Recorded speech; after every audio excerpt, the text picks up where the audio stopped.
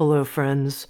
My name's Tami Simon, and I'm the founder of Sounds True, and I want to welcome you to the Sounds True podcast, Insights at the Edge. I also want to take a moment to introduce you to Sounds True's new membership community and digital platform. It's called Sounds True One. Sounds True One features original, premium, transformational docuseries, community events, classes to start your day and relax in the evening, special weekly live shows, including a video version of Insights at the Edge with an after-show community question and answer session with featured guests. I hope you'll come join us, explore, come have fun with us, and connect with others. You can learn more at join.soundstrue.com.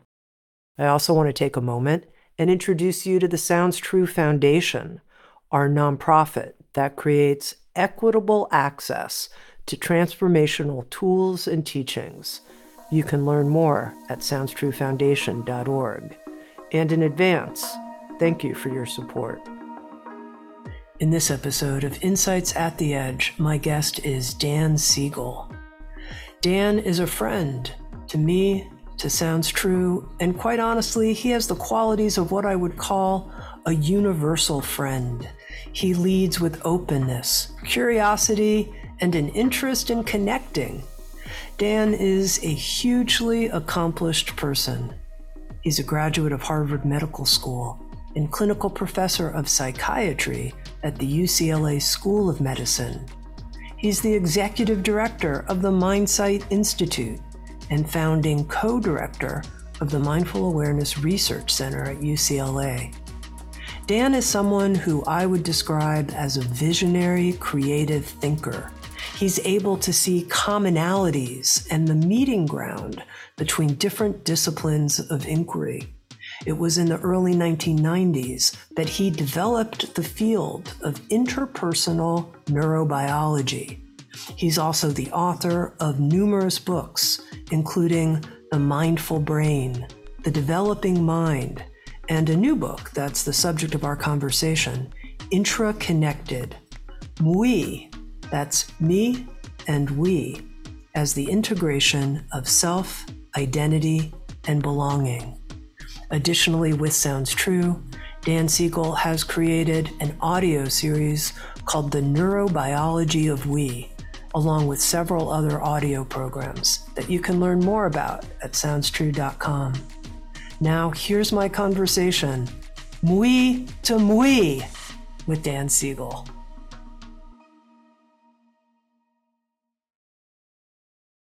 Dan, welcome. Tami, it's great to be here with you, and it's wonderful to connect in this setting.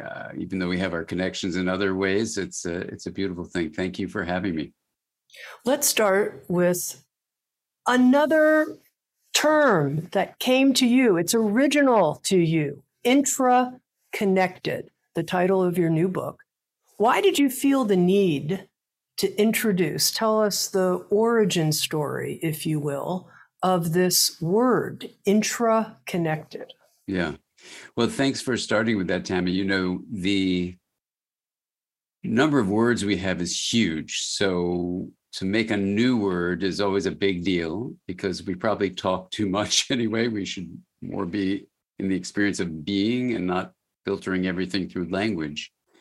But back in your home state in Colorado, I was with some system scientists doing a retreat where we were up in the mountains in Crestone, in a place actually where people have been meditating, the evidence suggests, for about 20,000 years. And in that experience, we were placed within the forest by our individual selves for 3 days. And when we came out, we met in a circle in the forest and everyone was sharing what that experience for those 3 days was like. And my colleagues said some incredibly beautiful things. They felt interconnected with the whole forest. They felt interdependent, interwoven. They used Thich Nhat Hanh's beautiful term, interbeing. They felt they were interwere. All these inter terms were being used. And then it came my time to speak in the circle. And I really resonated with the feeling that everyone was describing, but the word beginning with inter just didn't feel right, because the experience for this body of Dan in that forest was that after a few hours, the separation of this encapsulated system called a body and the trees and the creek and the sky dissolved away, and there was a kind of wholeness to it. So I was the clouds, I was the creek, I was the trees, I was the body. And so when I was trying to explain this to my colleagues, I said, I don't even know what to say in English, that there was a connection of the whole that was, and there was no word. So I said, well, I know what the word is. It's intra-connected. There was a connectedness within the whole of that fullness of being. And everyone sort of nodded, said, yeah, intra-connected, great, whatever. And then when we went back to our place we were staying, and I had a computer and I wanted to take some notes about what that 3-day experience was like, every time I would type, well, it was intra-connected, the word, corrector, whatever it's called, the auto corrector would change it to interconnected. And I thought there was a defect in my computer. So I looked it up. There is no word for the connections within the whole. There is no word intraconnected. So then I felt, if in English, at least, we don't have a word that speaks to the connectivity within the whole, how do we actually talk about that or act on behalf of this greater good? And so that is how the word was born. I'm surprised it isn't a word, actually. The more I use it, the more I see how useful it is to talk about, being the whole of life, for example. How do we speak on behalf of that? How do we feel into that? How do we act on behalf of the benefit for the whole? So that's where the word comes from. Now, I think some of these distinctions, they're nuanced, and yet they have a lot of meaning. So if you were to say, right now, you and I, we're interconnected, I feel that. But Yeah. if you were to say we're intra-connected, what would be the distinctions? What would you be meaning by the interconnected versus the intra-connected? Yeah. If you were talking about you and me right now. Exactly. So, you can live your life by yourself, Tami, and I can live my life by myself, in quotes around the self. And we would say, oh, we're just independent beings. You're there, I'm here, and that's fine. But then when we start communicating with each other, we say, Tami's there, Dan is here, and there's a betweenness in our communication and our respect and our care for each other. And it would be so beautiful to then say, let's develop our relational connections. Let's develop our interconnection. And even in different nonprofit organizations I work with, sometimes our mission statement says we want to have people realize the interconnected reality of life on Earth. And for years working with those organizations, I've just felt fine with that. But then when I was in the forest, and I realized that even the word interconnected falls short, I think, of what people really mean, is that there is a wholeness to life on Earth. So right now, in terms of the word intraconnected, I would say that there's a kind of field that connects us meaning the body called Tami, the body called Dan, and the body of every human being that's listening. And within that wholeness, then right in this moment, when I even start to use the word intraconnected, and this may sound maybe too much, but when you feel it, it's just a feeling of the reality of it. The body called Tami is me. The space between us is me. There's no, it doesn't feel, when you drop the separateness that's connected, which is what the interconnected word means. Two things are connected to each other.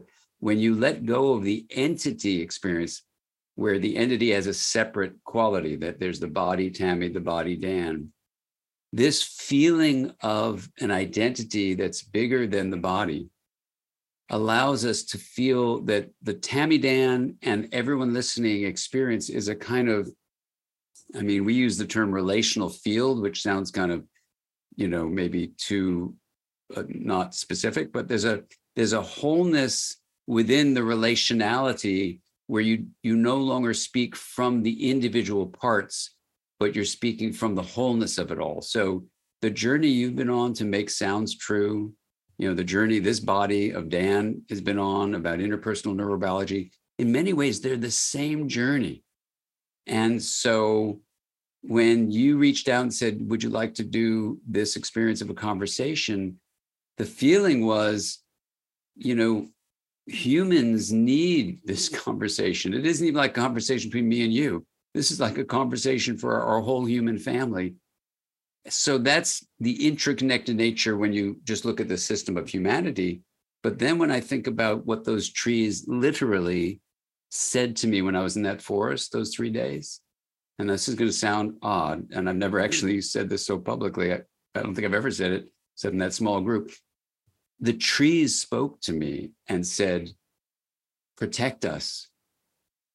You're in a human body, and humans are destroying us. These are the aspen trees in Colorado, way up there. They said, protect us. And it was like, whoa. Now you could say, oh, Dan's just hallucinating. But whatever it is, the feeling was I got a message. It was in English, protect us, those words. And the message in this body was then carried out through the word intraconnected, that, yeah, I have to act on behalf, and part of the book IntraConnected is saying we need to act on behalf of those trees, of the whole system, because we're too separated. Even with the word interconnected, we're still here and I'm there, and we're separate. So how do you actually start feeling into the reality of the intraconnected whole? So I don't know, how does that feel for you? So the part about the trees talking to you doesn't sound that weird to me and saying, protect us. That part made perfect sense. I think the place where I had a moment was when you said that body over there. I can't remember exactly what you said. It's my body too. It's our share. And that's where I think, really, when you start talking about the body, that's especially where people say, hold on a second. I woke up, I went to the bathroom this morning. Dan wasn't there with me. This was a private moment that I had. I'm just using a gross example to be funny, but I'm just trying to say, or especially if our body is suffering in some way and your body isn't, there's clearly some real distinctions going on between our bodies right now. I have a disease, you don't, for example, someone might be thinking. So help me understand the intra-connected perspective when it comes to the sense of having a separate body. Yeah, absolutely. So one way to think about it is, and this is where the subtitle "mui" comes in, where the intraconnected wholeness is not about giving up the differentiated inner experience that, as Tami, you have in that body going to the bathroom, or that Dan in this body going to the bathroom having a disease.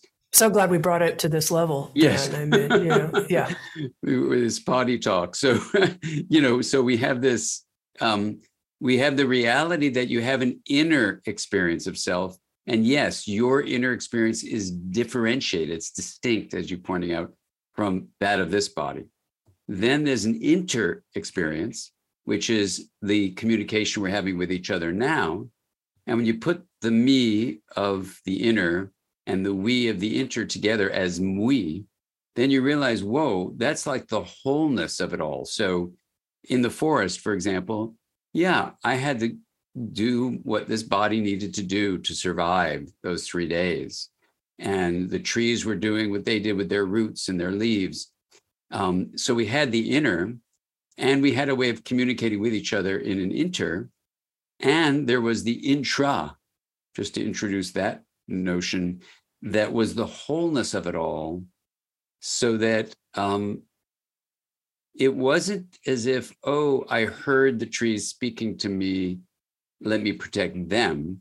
It was more like their inner experience called out for protection. This body as a human body might be able to do something like continue working for ecological protection, maybe write a book on intraconnection, maybe speak to people about all the things we can do to protect life on Earth, which is related to other things like social injustice that we can get into. But, so then it was this integration, I would use that word, of differentiating the inner and the inter and bringing them together as the intra. So this is, in some ways, it's like an identity lens where, yes, you have an identity lens of inner, that's Tami, and I have it as inner as Dan. Then there's the Dan-Tami relationship, and then there's the Dan-Tami relationship with everyone listening to us right now. And then there's the wholeness of it all. And I don't know what words we have in English for that, but the notion of we tries to capture that we are both an inner and an inter, and there's a wholeness to being the whole system of life. I think it's so important to honor all three, the inner, the inter, and the intra, in the way that you're describing, Dan, because I think one of the things that happens is sometimes when there's this focus on I'll use a word that you don't use, but people sometimes use, our oneness, there's a sense of there being an erasure of our uniqueness, of our differences, of our distinctions. And there's something about that feels offensive in a way. Like, don't take away what has come through my biological lineage that's unique in my experience, whether that's of ethnicity or my DNA strands or whatever it might be. So help me understand how we can, and you do this so beautifully in IntraConnected, have this deep honoring and respect for what makes us different, while at the same time we're connecting to what is our intraconnected shared fabric. Yeah. Well, it's so great the way you're articulating that, Tami. In trying to go from that experience in the forest to seeing what might be done through action in the world, I started, because I have this addiction to writing books, I started pursuing how to get these ideas together. I actually assembled a group of about 24 people from all walks of life to do a pre-book book club to, offer insights into what they would like such a book to be, for it to be useful across all these different backgrounds that they had, racial backgrounds, gender identity, sexual orientation, education, culture, age. It was an incredibly diverse group. And that input was very important to seeing how to put words to this.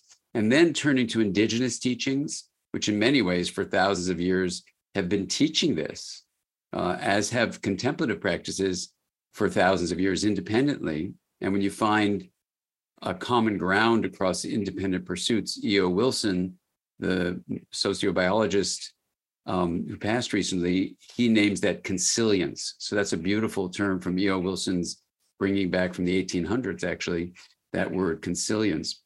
So the indigenous teachings from millennia, from thousands of years ago, contemplative teachings, have taught about the oneness of things. Now, in modern times, in science, for example, modern Western-based science, we have the field of anthropology, which might say there's an individualism within, for example, the United States, and then there's collectivism, where you lose the individual. And they talk about these two extremes that are studied. And I couldn't find anything named that was in between, that said, can you have an honoring within, like this word oneness you're bringing up? Could you have something that was not going full on collectivistic and getting rid of individualism versus individualism that said, do it on your own? And that's kind of where the we word came from. Was I had been giving talks saying me to we, which rhymed. So I kind of thought that was fun. And one of my students, who is from the Lakota tribe, she said, that's offensive, me to we, even though you're telling us we should know our history, our lineage, our personal history and attachment. We should be in our bodies, aware of our bodies. That's all me. And I said, yeah. She goes, but your title is me to we. And that phrase implies get rid of the me. And I said, you are absolutely right. She said, well, come up with something else. So I said, okay, not only me, but in addition, the collective we. She goes, that's too clunky. So I said, okay, well, if you integrate something, you honor differences and you promote linkages, yet in the linking, you don't lose the differentiation. So I guess you would say me is real and we is real. So if you, something like, I don't know, mui, and she goes, that's it. So that's when I started using the word mui. And it's been, and I don't know if this is what you were feeling, Tami, but it's been a kind of liberating linguistic term, we and intraconnected, that say, something, we don't have to choose between oneness and individuality. You actually can have both. And in some ways, it connects to what in contemplative teachings, especially in Buddhism, people talk about relativistic versus universal. And there's some interesting science, consilience, that might help us understand that in other ways too, so that you don't have to have either one. And intraconnected, in a way, tells you your inner, your inter, and there's a wholeness to it all. So you don't have to choose. You can integrate, meaning you differentiate the inner and the inter, and even the wholeness of it all. And it's all important, but they're distinct, and you can bring them together. Tell me more about linkage. In the book, you talk about linkage as an expression, we could say, or a form of love. So how does linkage integrate all of these distinctions and act as an activity of love? Yeah, exactly. I mean, the parenthetic brief story about linkage being love, and this won't sound maybe weird to you, but when it happened to me, it was unusual, and I was kind of surprised. But I have this a clinical practice. I have a practice as a therapist, and two consilient ideas had come up. One was that integration, the honoring of differences, the promoting of linkages, might be the basis of well-being. The second consilient idea was that for intentional change, we needed consciousness. So then I said, well, what if you actually brought those two together? What if you integrated consciousness? So then I had people differentiate the different elements of consciousness, like the knowns of your senses that bring in the outside world, or your bodily sense that brings in the inside world, or your thoughts and emotions and memories, things like that. And even your sense of relationality. What if you differentiate those from each other, but then you link them by moving this spoke of attention in this wheel metaphor? You'd move it around the rim and even ultimately bend it into the hub, which represents the knowing of awareness.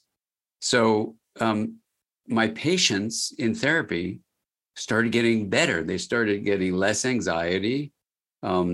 If they were mildly to moderately depressed, they started getting better. They started really feeling a kind of empowerment in their lives. If they were facing terminal illness, unfortunately, and having a panic about that, it could help them come to peace about dying.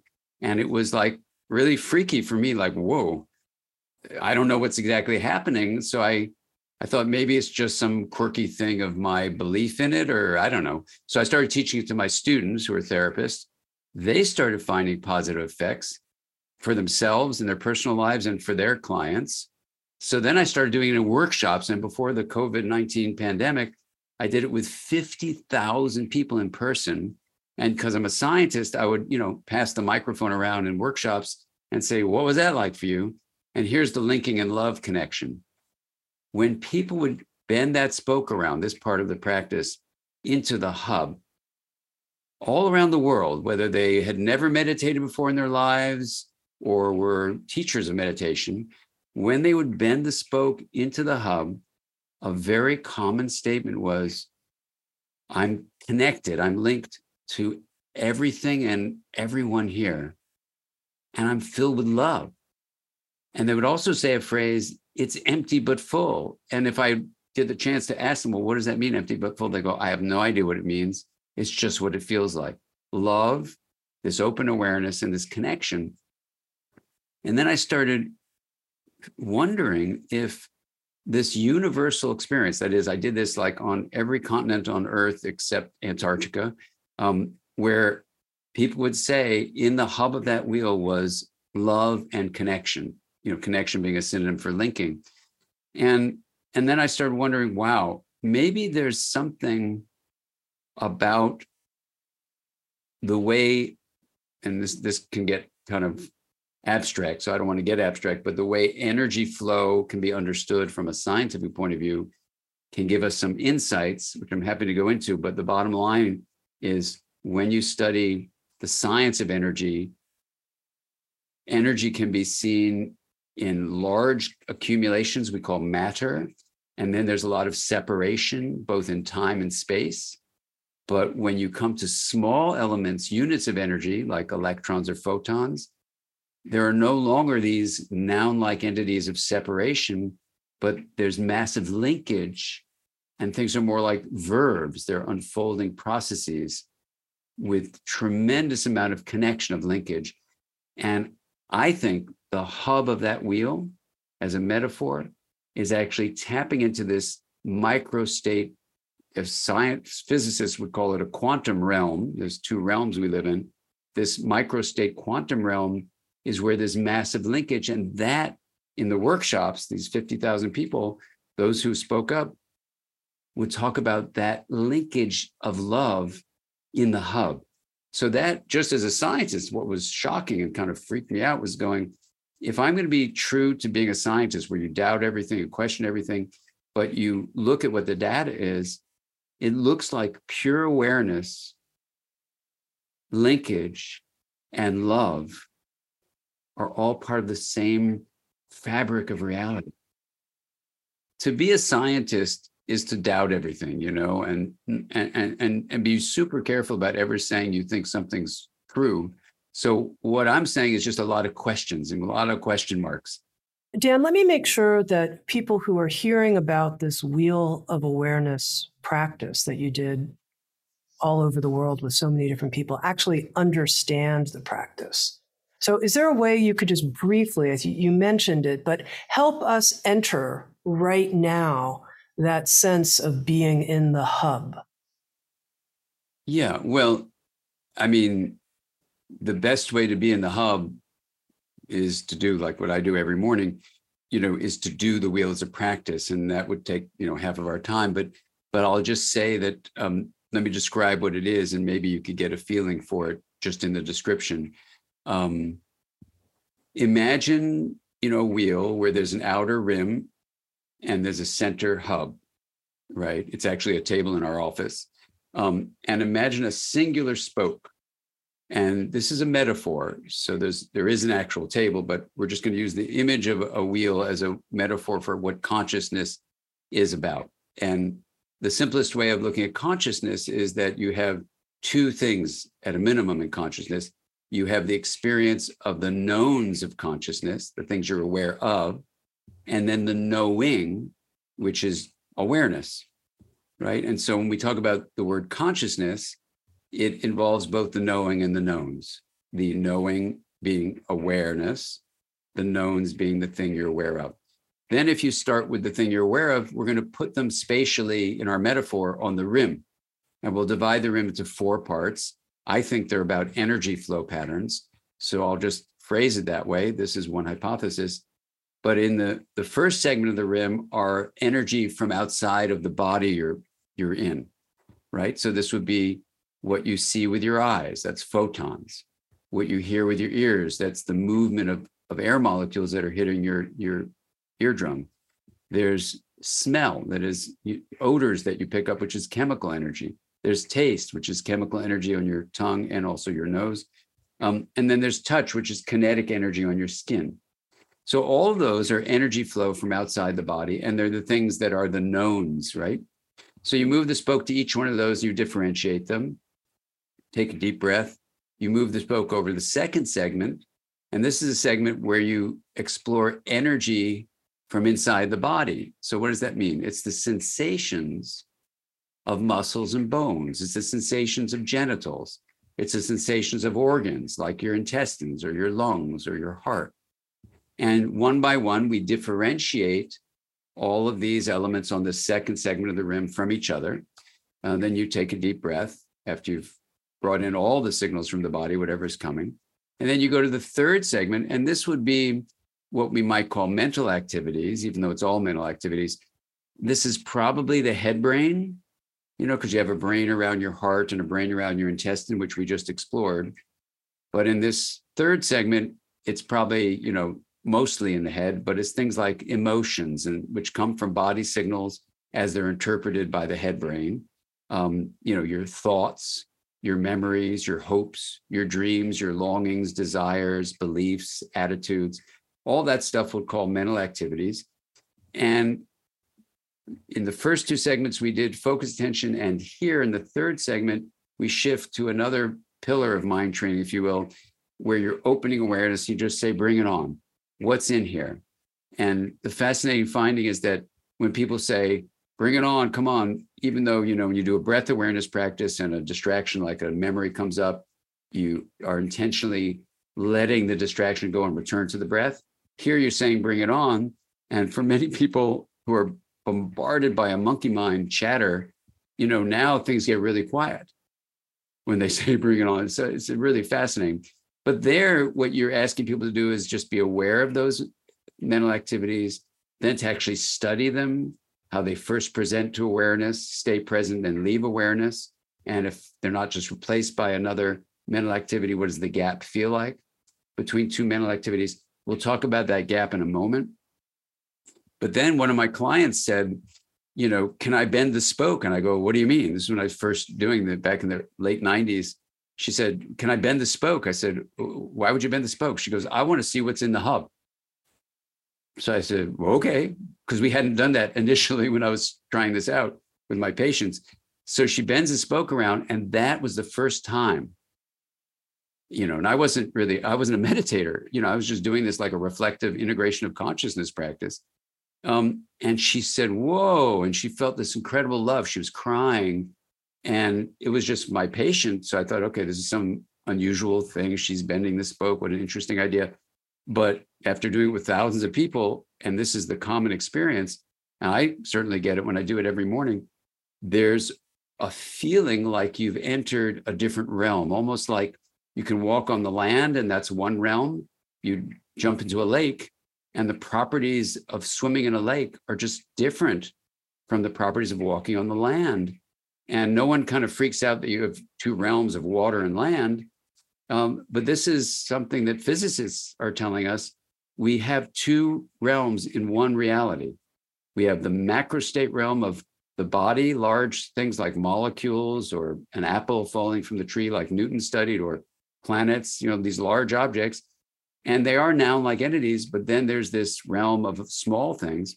Anyway, so there was she had this experience, and then I made that a part of the routine to bend the spoke around into the hub, or just let go of the spoke and just be in the hub. And then when you straighten the spoke out and go to the fourth segment, that's your relational connections. So people your spouse, your friends, your colleagues, your people who live in your community, people in your city, your state, your country, all of humanity, all living beings. And then, I presented this to Richie Davidson's lab up in Wisconsin. They were so excited about this practice, and they said, well, why don't you do loving kindness statements? And I said, this is just a science practice. There's no evidence that shows that helps. They go, we have the first study to show loving kindness metta, practices help, and it integrates the brain. And this was an integration practice. So I said, okay. And then Barb Fredrickson, she found the same thing. So I put some loving kindness statements inspired by Sharon Salzberg right in there, because they were science-based. So then you end the whole thing with, loving kindness statements for all living beings, to the inner me. And then I got in mui. So you end the whole practice with mui. And I was so happy because I couldn't figure out, how do I get mui in here? But it ends with, loving kindness statements to muas. And that's the practice. And, it's amazing, but it has the three pillars that research shows have all sorts of positive effects of improving immune system function, lowering stress, optimizing cardiovascular function, reducing inflammation by changing epigenetic controls, and even optimizing an enzyme, telomerase, that repairs and maintains the ends of chromosomes. The bottom line of all that is it's really healthy for your body. To the 3 pillar practices: focused attention, opening awareness, and building kind intention. So it turns out the wheel just has all 3, and you get this opportunity to explore things. And in addition, you integrate your brain. You literally change the structure and function of the brain with 3 pillar practice. So, I do it every day. And when I sent this, the manuscript for the first book, Aware, about this, Alyssa Epple had written the book with Elizabeth Blackburn, who got the Nobel Prize for discovering the telomeres and the telomerase that's optimized. What they said to me, what Alyssa wrote to me in particular, was, you need to say in your book, 3 pillar practice, like the wheel, slows the aging process. And I said, that's audacious. She goes, we've proven it. Elizabeth got the Nobel Prize for showing it. You got to say it. So I had to add that audacious comment that when you do this meditative practice, 3 pillar practice, it actually slows the aging process. Now, in terms of connecting the practice, the wheel of awareness, with how we come to know who we are, ourself, how we come to say, I am inner, inter, and intra-connected. Can you make that more explicit for me, how the practice maps onto that? Absolutely. Well, when people go through the IntraConnected book, which is both about, conceptual knowing, called noesis, and also experiential knowing called gnosis, Gnosis. What I wanted to do was to have it be a journey. So I invite the reader to actually do the wheel practice. So I'm really glad you're asking about this, as well as these 9 domains of integration you explore. And what people have shared with me, and I was hoping this might be the case, was that by combining conceptual knowing, like these ideas we're talking about, with the experience of, and I'll say this in a way you're going to have to help me, Tami, because I can get kind of abstract. It's just kind of how my mind works. But I think what happens is we're born into a body for lots of reasons. Life is hard, and we really are driven for certainty because we have predictive brains, basically, that if we can be certain of what's going to happen next, we're more likely to survive. So because we live in a body, which is in this macro state realm of noun-like entities of separation, we have an identity as an entity to give us certainty. But, Rashid, the artist whose quote is on the Brooklyn Public Library, it says, having discovered the flimsy fantasy of certainty, I decided to wander. So a lot of us don't wander, and in many ways, sounds true, I think, is an incredible gift you're giving to the world, because you're saying, look, there's a journey of wandering past what modern culture tells us is what reality is. There's something more. There's different voices, but it's one journey, as you beautifully say. And I think what Sounds True is really doing is, and this could be totally wrong, but I think it's asking us to relax that flimsy fantasy of certainty that Rashid talks about, to allow us to go from the certainty of the macro state realm of being in a body of separation. There's Tami there, there's Dan here, there's whatever your name is in your body that's listening, to then dip a toe, perhaps, into this other realm. Because what happens in that other realm is there are no nouns, there are only verbs. And the Nobel Prize was given just recently for the establishment from physics that, what's called non-locality is a real thing, that is in the quantum realm, these microstates. So doesn't have to be something weird, but in the microstate realm, what in the Newtonian macrostate world we say are separation, of noun-like entities separated in time, separated in space. In the quantum realm, that is not happening, right? And I could talk to you about the science if you want to know about that. But when we dip our toe into that, even for a brief glimpse, in the wheel practice, you can drop into that hub, which I think is the quantum realm, pure awareness. And I think there's lots of meditative practices that offer it. The wheel just offers a really clear, metaphor. Here's the hub, here's the rim, they're distinct, which I think they are. And we have a macro state realm on the rim where we think we're all separated. So if you do the practice of the wheel, what it gives you experientially is a feeling of how deeply connected we are. So, we had a beautiful congressman, Elijah Cummings, who was an African-American congressman from Baltimore. And Elijah reached out to me and said, we're having a lot of murders in Baltimore. Can you come to Baltimore and do some work with people who are really not able to talk to each other? So I said, I'll do it. So I came, and Elijah and I did a meeting of, Black individuals and white individuals who had never sat in the room together. Before we got started, when people were just gathering, you could feel the tension. It was really painful. I do the wheel of awareness practice in the room with people who never meditated before in their lives. And I'd done this in parliaments and Congress and all sorts of other places where I had similar effects. So I felt like this was a good thing to do in that setting, places of a lot of tension. And after people bent the spoke around into the hub and they came out of the practice, they started talking about how before they did the practice, they saw their separation and they didn't feel like there was anything that going to happen. But now they could feel, as they looked to the person of the other race, that in fact, they were each other. They would use phrases like that, Tami. And Elijah was going, what did you just do? And I said, I didn't do anything. I just gave them an opportunity to drop into the awareness that knows the truth of our connections. I didn't have the word interconnected back then, but,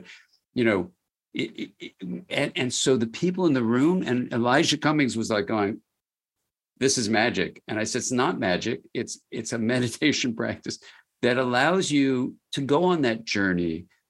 And then, you quickly pop back out into your body so they could leave and forget this. But experientially, they know it's true. And in the IntraConnected book, the reason I invite the reader to do the wheel is because you can have any author, blah, blah, blah, tell you all sorts of things. And that's the limitation of a book versus like a dance. Sure. But so I wanted them to have the experience. So that's the overlap, is that I think when you, and it's where, even though I know people may find it abstract, I had to put it into the book because to really answer your question, which I try to do in the book, we need to understand why most human beings start with the experience of separation. And I go through the developmental period from infancy on to adulthood and looking at these things in modern culture that reinforce separation, but then seeing those moments across the lifespan, infancy, toddlerhood, elementary school, primary school, adolescence, adulthood. And I say, look, those are opportunities to make a difference in the world.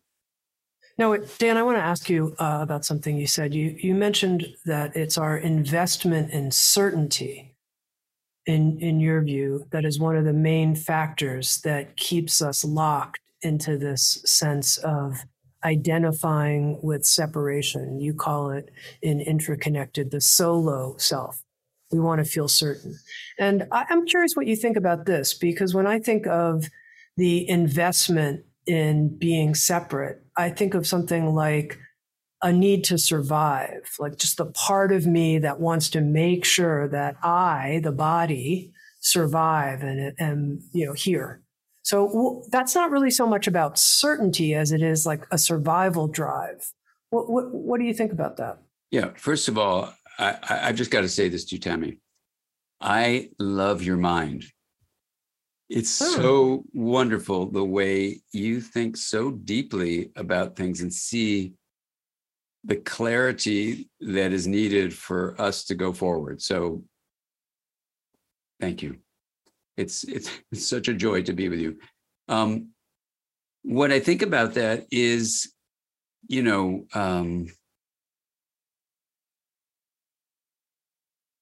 when you look, and I'm trying to parse through the different angles to approach this great question.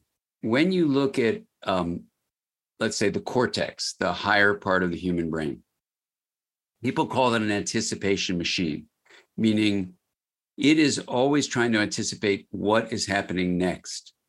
And the way it does that is it seeks out patterns. And the feeling of seeing a pattern is I can know with some degree of certainty what is going to happen next. So in our cortex, in a way, we're always living a step ahead of the present moment. And it's part of, I think, the beauty of mindfulness is to try to get, before that anticipatory brain. Now, the way the brain also works is it learns from experience, this cortex. And so the way it, number one, detects a pattern so it can know certainty, it then creates what are called top-down filters.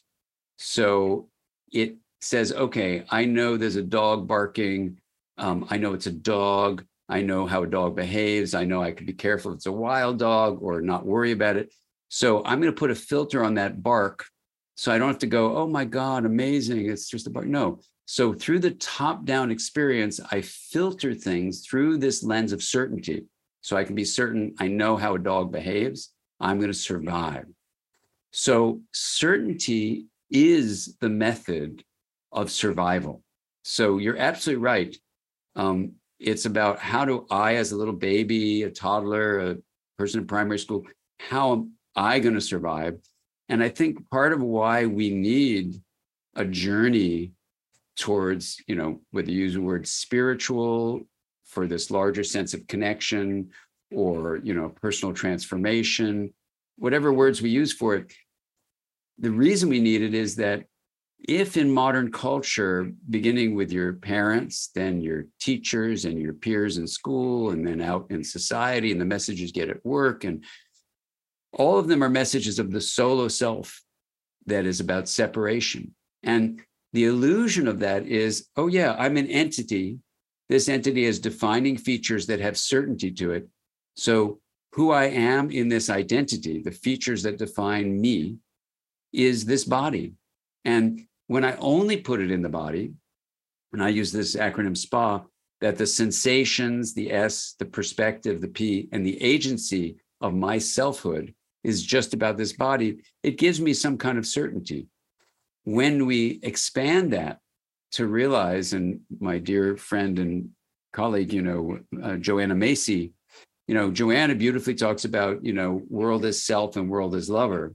And in many ways, in writing this book and being close to Joanna, her inspiration for this body of Dan was, how do we actually allow people to relax that drive for certainty, which is a drive for survival?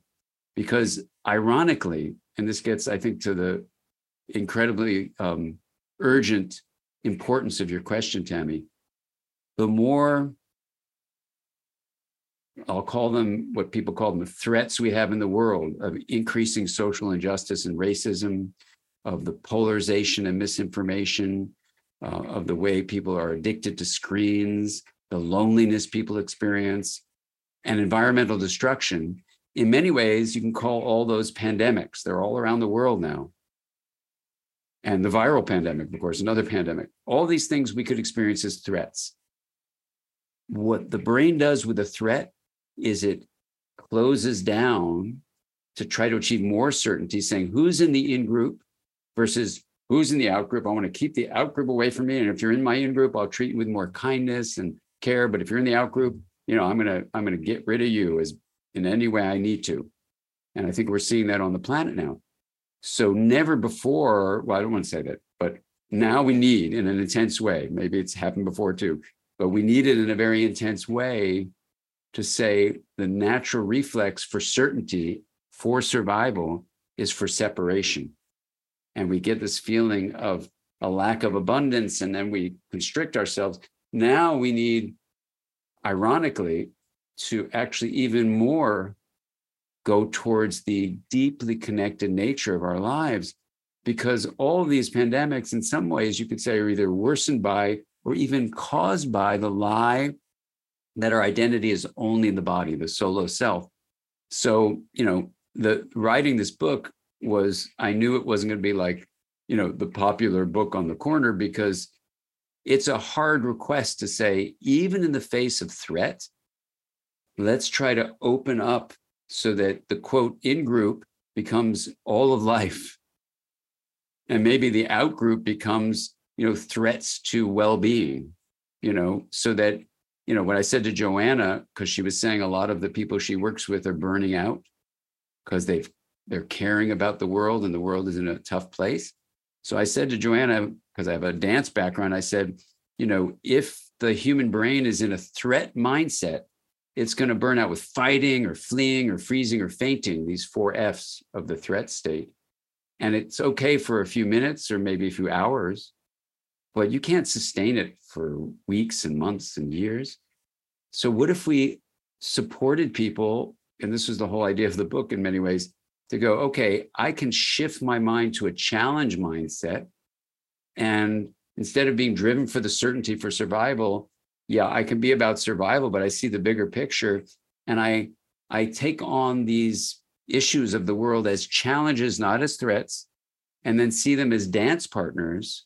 And I wake up in the morning, and I've been doing this myself, this phrase, what is the dance partner today? What's the music of today? Instead of seeing all these things that are happening that you say are horrible and I'm helpless and, oh my God, it's terrible, terrible. We can understand why people do that because things are hard, but you can actually see them as challenges and see it as a dance that we take part in. And Joanna was super excited about that. And, that's my hope of the gift of the book, is to say, something, this is hard stuff. Here's the abstract view of, probably what it's about is we're going Newtonian separation, noun entities. So we want certainty for survival, but actually what we need to do to survive as life on Earth is realize how deeply connected we all are. Okay, let me ask you a practical question, which is the person who says, when I'm in a protected, peaceful place, maybe I'm taking a walk, I can feel the intraconnection. I can turn the spoke around. I can rest in the center of that empty hub, the empty wheel. I can rest there. Life is filled with potential. But when I feel scared, when I feel worried, when I feel the sense of threat, that's not where I am. That's not where I am. I actually experience myself contracting, and I'm in a self-preservation mode. And come on, I bet Dan gets into self-preservation states too. And all of these great spiritual teachers, if you took a bunch of their money away, or if they had a bunch of people close to them who were ill, they might get contracted and feel the kind of threat that I feel. What do we do then? Yeah, absolutely. Everyone is human, and we can go on automatic pilot like that. There's a story to address the question you're raising, Tami. It's a little painful, but I think it's important if I can Let's share do it. Yeah. with you.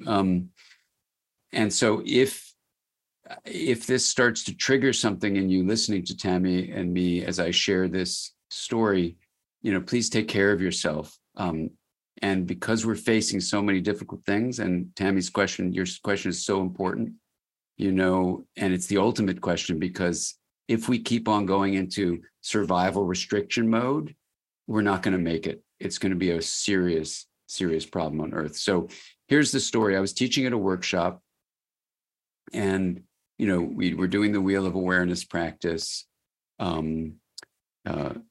Just as a sidelight, one of the researchers who was teaching with me, Dacher Keltner, gave the mystical experiences scale when people came out of the wheel, when they got into the hub, and he got scores similar to as if people were on, psilocybin, as if, what people do in research studies of psychedelics, where they were feeling open and connected and stuff like that.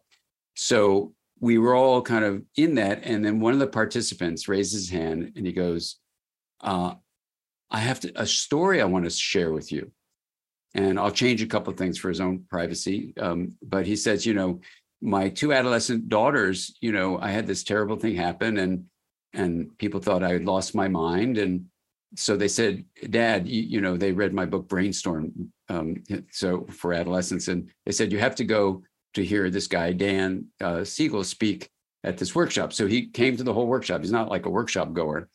And he shares the following story. He was in a certain setting with a friend, and someone came up to them, and in front of him, his friend was murdered with a knife. And then the murderer turned to him and was murdering him, stabbing him in his neck. And it was terrible, terrible, terrible. And the next thing we know in the story, as he's telling it, is he's waking up in the hospital, and they're doing surgery on him, and he survives. He is in this kind of peaceful state, and people think he's lost his mind. Why would he be peaceful after he's been attacked like this?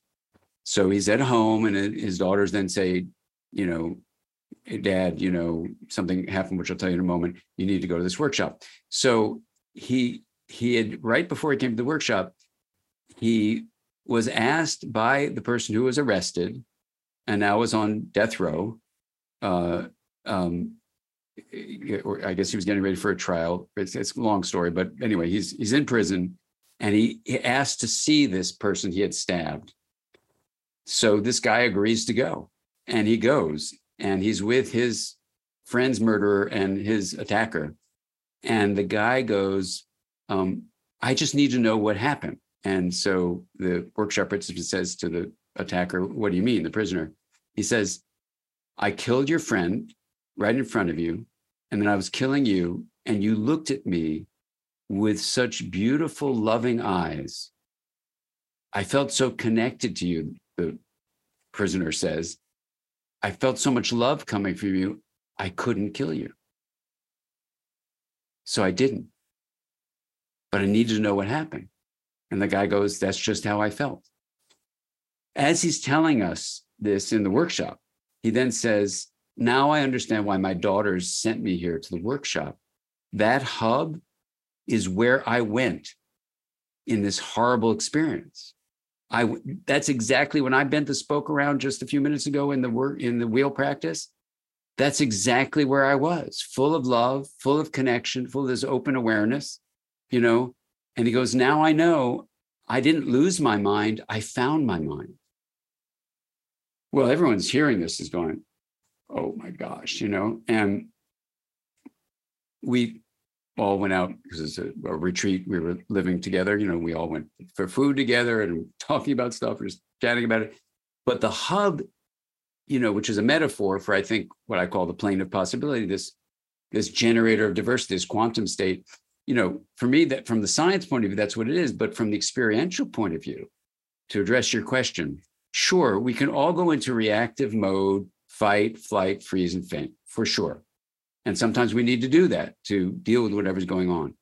But this story, this is a true story of this event that happened, is, I think, also a metaphor for, as life is happening and things seem like they're murdering us, we need to go to that place, that hub. We need to find a way to come from this place of love, so that we dance with what's going on. In many ways, you could say that's how he danced. He saw his assailant as a dance partner in that moment and just looked at him with linkage and love. And that transformed the whole outcome. I think it's the same thing with what's going on now with racism. It's certainly what Elijah Cummings and I experienced in that room.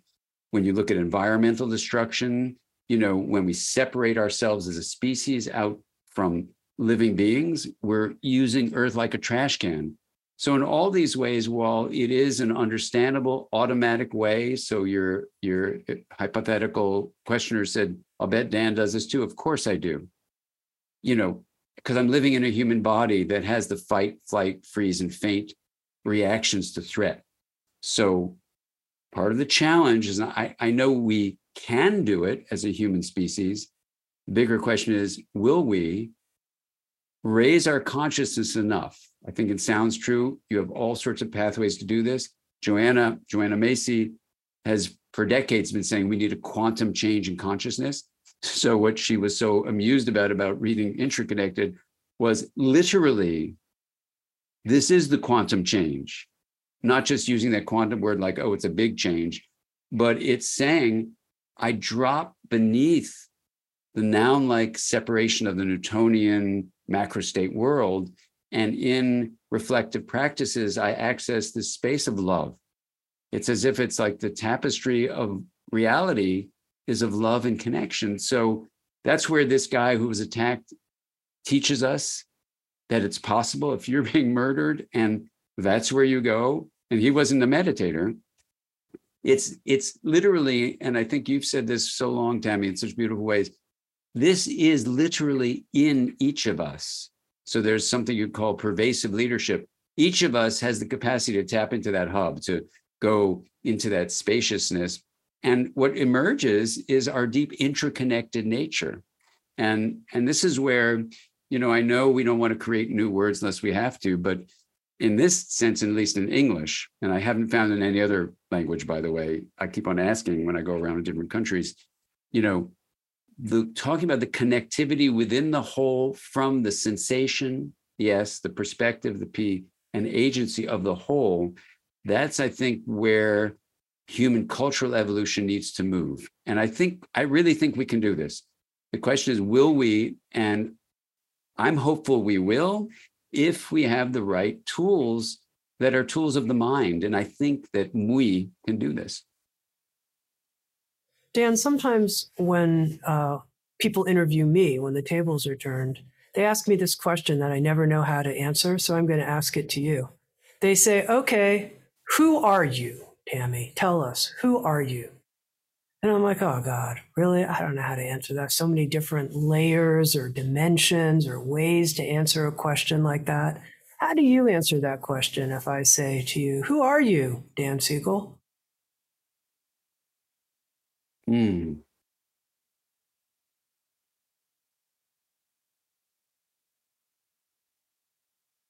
If I wanted to be simple and direct, I would say I'm energy. And this energy takes many forms. It's taking place in that body called Tami. It's taking place now in the space of this conversation and anyone listening. It's taking place in this body called Dan. And the I of sensation, perspective, and agency, that saying, what's our identity? It's energy. And so it is, it's raining here. I can see the plants. I've got a dog here. I'm energy. And that's actually how it feels. And in that energy is the linkage that is love. So it would be equally simple and equally real to say that I'm love. And I say that as a scientist, Tami. I'm saying it, and I was close friends with John O'Donohue. We would teach together. And even though, his background was different as a philosopher and Catholic priest and poet and mystic, we would teach together. And even this book we were writing together, was really about love. It was about transforming our ways of being on earth, in this deeply linking way. And we did it from these different perspectives, but we could teach. He would bring up poems and bring up, things from Irish mysticism. And I would say to John, well, what does it mean to be a mystic? And he goes, it was someone who believes in the reality of the invisible.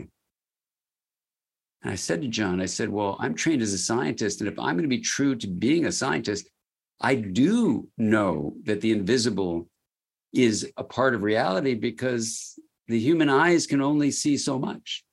So part of what we don't see, and certainly Michael Faraday in the 1800s saw it as electromagnetic fields, just to stay with energy, that by feeling this identity as energy, we can see it takes different manifestations. It condenses into matter. It manifests as love. It is the linkage among us.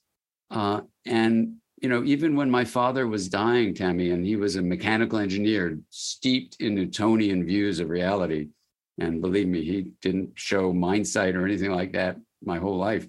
But when he was dying, he said, it's unusual for him to ask me a question. Actually, he said, "Where am I going when I die?" And I said, "I don't know, Dad. I don't know where you're going." He goes, No. You probably have an idea about it." And I thought, because he was a big yeller, he's going to yell at me right before he died. So I thought, I don't want to get into this. So I said, "I really don't know." He goes, "Well, just give me your view." I said, "Okay, well, before you were conceived, all there was potentiality of all the eggs in the world and all the sperm in the world. There were just huge potentiality, massive uncertainty in this open space, this place. And then one sperm and one egg got together and they formed the unique individual that you are, which, given his personality, like that phrase, you're unique." And I said, "So then you get in this manifestation from possibility to actuality about a century to live in this actuality of this body." And I said, "So my sense, I don't know if it's right or wrong, but my sense of what happens when the body is done with its century of being in its actualization, as a manifestation of energy, it's going to dissolve back into this sea of potential, this plane of possibility." He didn't know my work at all, but that's what I was thinking about, this space. And I said, "That's where you're going. You're going possibly to exactly where you were before you were conceived." Well, before I was speaking, his face was very taut and he was very nervous and terrified of dying. It was very close to the end. And his face completely relaxed. And he said, "That makes me feel so peaceful. Thank you." And I got to say, this question you're asking me of who are you, by going into this long journey, and IntraConnected is kind of I think the word-based articulation in a book as best I can of this journey of that identity, to say collectively, if we started feeling into that in the deep, rigorous way of using the word energy, then we can understand things even like death. So I know for me, this body of Dan will only have so many years, like all of our bodies. And it's changed my emotional experience and meaning of, considering dying. Or my mom is 93 and getting near the end, and that feeling in this body of Dan and the connection with her is just different with this intraconnected sensibility of things. So anyway, that's what I would say. I am energy. And a few times you've emphasized this notion of not experiencing ourselves as a noun, but instead in our verb-like nature. And it's interesting because energy, of course, is in motion. It's izzying or something. What does that mean to you to be in the verb state? Yeah, exactly. Well, as Einstein said, energy equals mass times speed of light squared. And all that means really is that mass, like this cup or this body, your body, my body, they're condensed energy. So energy is really what's called a probability field. And what that means is that when it's condensed, it's creating this experience we would call some degree of certainty.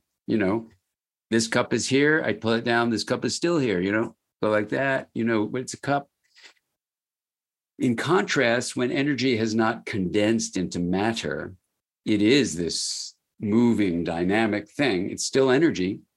And what that means is that in a body, which is a noun-like entity, we can start having our minds, including our awareness, start to be tricked into thinking it has the certainty of matter, and that what matters, in a sense, using that English mixed term, what matters is just certainty and stuff like that. When you drop into the verb-like unfolding and the massive connection of these verb-like events, then the question you asked earlier of who are you? And now you're asking more specific refinement of that. If you say your energy and it's a verb, like, well, I think, what does that feel like? What does that mean? In a way, what it's doing is saying, wow, my awareness begins in this quantum state of massive connection, but I'm aware that there's a body called Dan that this awareness is in, that has this certainty, momentarily anyway, in what in Newtonian terms we call space and time. But in the quantum realm, Tami, space and time as dimensions don't exist for all sorts of fascinating reasons. So it's a totally different thing. So in doing the wheel of awareness, for example, that's the practice I do every morning. When I come out of it, there's a feeling, and I can only talk about the S, the subjective experience, and maybe the P, the perspective, or maybe even the agency, the wholeness of it, of being a verb, is like just, it's almost like life becomes more of a dance, and issues that before this was kind of a practice or a clarity might freak me out or get me really agitated or worried. It almost feels like there's an opportunity to feel into the connection. So when you reached out, you knew this book was out, and I told you it was out, and you reached out to me and said, will you be in this conversation? The feeling was this kind of, not just excitement that we're going to be together and maybe people will hear about the book, which of course is exciting, but the feeling was like, we as a humanity are, whether you call it relational field or culture or connection, we're on this journey through time and space in Newtonian terms, but in quantum terms, we're really on this unfolding of massively connected events. And when we bring to that love and connection and that open awareness, it's like a portal through which this process of, it's called optimal self-organization, but it's integration, where we're allowing differentiation to be fully present, allowing linkage to be fully present. So in a sense, we become like portals that integration can move through in the bodies we're in or the events we participate in. So if someone calls me and says, will you do this or that? I check in with my body and I feel, is this a portal through which more integration in the world will arise? Or is it going to decrease differentiation and decrease linkage? So it's decreasing integration. And then I'm not going to participate. If it feels like it's an opportunity to let the portal release integration, then I participate. And that's what I feel like this conversation is even if just one person, can be inspired to say, wow, I can adjust this identity lens so that I can realize, yeah, I am a noun as a me. Whoa, I'm also a verb as a we. And when I bring them together, I'm intraconnected in this integrated way. I don't have to give up the me. I can also have the we, and taken together, that's the intraconnection. Then, wow, it's a different way of us moving forward as a human family. It's a different way to move forward as a human family that allows us to embrace this uncertainty that is, when you look at this graph, it's maximal uncertainty. And this is why I think it's so hard, and why, the journey of sounds true that you have inspired so many people with, and certainly in interpersonal neurobiology, it feels like it's coming to that place that when you open to uncertainty, you release the possibility of connection. And this is, I think, this really incredible moment in our human family to do this. And there's a window to make a change in business as usual. Joanna Macy calls it the great turning. And anything that we can do to actually bring this great turning, which means instead of just the solo self of separation, we realize that we're this we, this interconnected wholeness. It is possible to do. And that's what I hope this conversation can inspire people to participate in, however it comes naturally for people to do, whatever their interests are, their talents, their situation in life. This is a pervasive leadership thing where everyone can be a leader in making this change happen. I've been speaking with Dan Siegel. He's the author of the new book, IntraConnected, Me plus we, is the integration of self, identity, and belonging. And the book is a deep contemplation into who am I?